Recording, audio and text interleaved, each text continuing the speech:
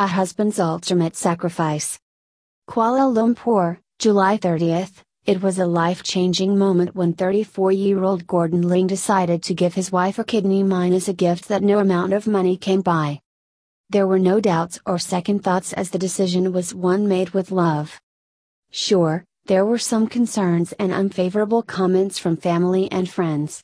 But Gordon's, pictured above, mind was already made up as his only wish was to give the mother of his baby girl a better life.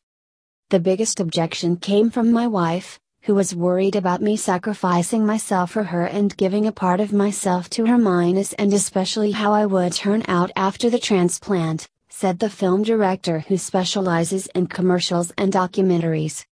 He further explained that he was not the only candidate in the family who stepped up as his mother-in-law and sister-in-law generously offered their kidneys too.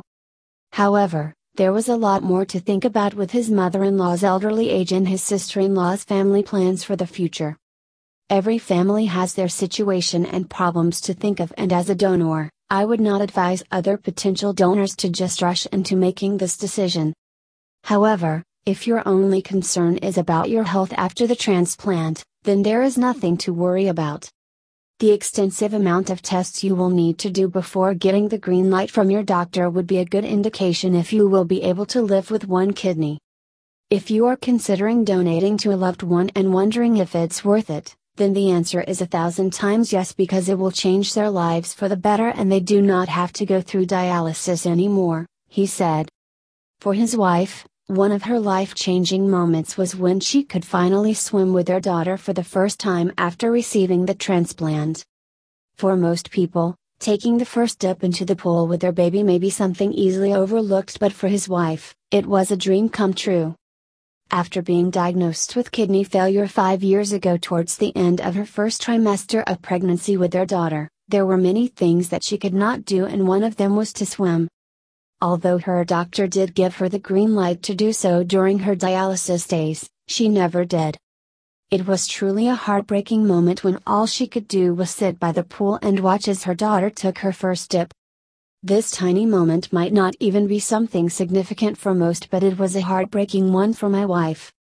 So, this transplant journey was worthwhile after seeing them in the pool together for the first time, he said. Together, Gordon and his wife went through a lot and came out of this whole journey stronger as a couple. From the start of the diagnosis, Gordon and his wife had to deal with a high-risk pregnancy and could only focus on ensuring a safe pregnancy and delivery. Right after that, it was full focus on their daughter, and the thought of getting a transplant only came after their daughter was nearing 4 years old and somewhat independent. Towards the end of November 2019, the transplant surgery finally happened after the couple underwent an extensive amount of testing from head to toe. There were so many tests that I cannot even remember all of them.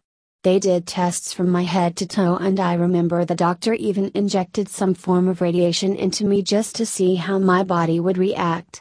I believe that I am now more aware of my overall health and am healthier too, said Gordon, who added that there were a lot of medications and supplements to take as well.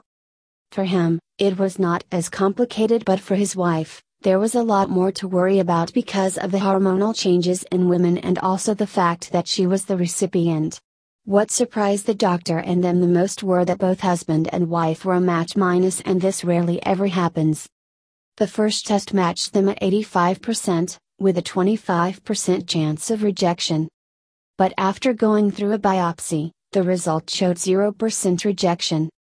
On the day of surgery, Gordon felt more excited than nervous because all he could think about was his wife being able to lead a better life after the procedure. I know our story may sound like a Korean drama love story. The nurses even made sure we were placed together side by side whenever possible, which was sweet. I remember after the procedure was done, they moved me to the recovery room to rest for 30 minutes before transferring me back to the ward. But, because my wife was still in surgery, they left me there to wait for her. When she was finally done, they pushed her bed right up beside me, and unconsciously when my hands reached out to hold onto hers, I could hear the nurses going, "Ah," he said. Gordon was discharged after 5 days and was up and about within a week with no complications, except for the wound which swelled up a little, leaving a scar. However, he is not fussed by it because the scar serves as a memory that he wants to cherish for life. To inspire others with his story and to raise awareness about kidney transplant, Gordon was invited by NKF to share his journey at the recent World Kidney Day 2021 virtual forum.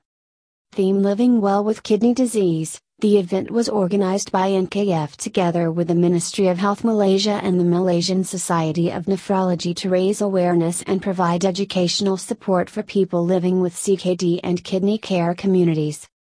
A transplant is not a cure for kidney failure, but transplant recipients will have a better quality of life minus having a greater sense of well-being and being able to enjoy a lifestyle free of dependence on dialysis treatments. Members of the public who are interested in contributing towards this cause of helping patients with kidney failure can find out more through NKF's website or call 037 954 9048.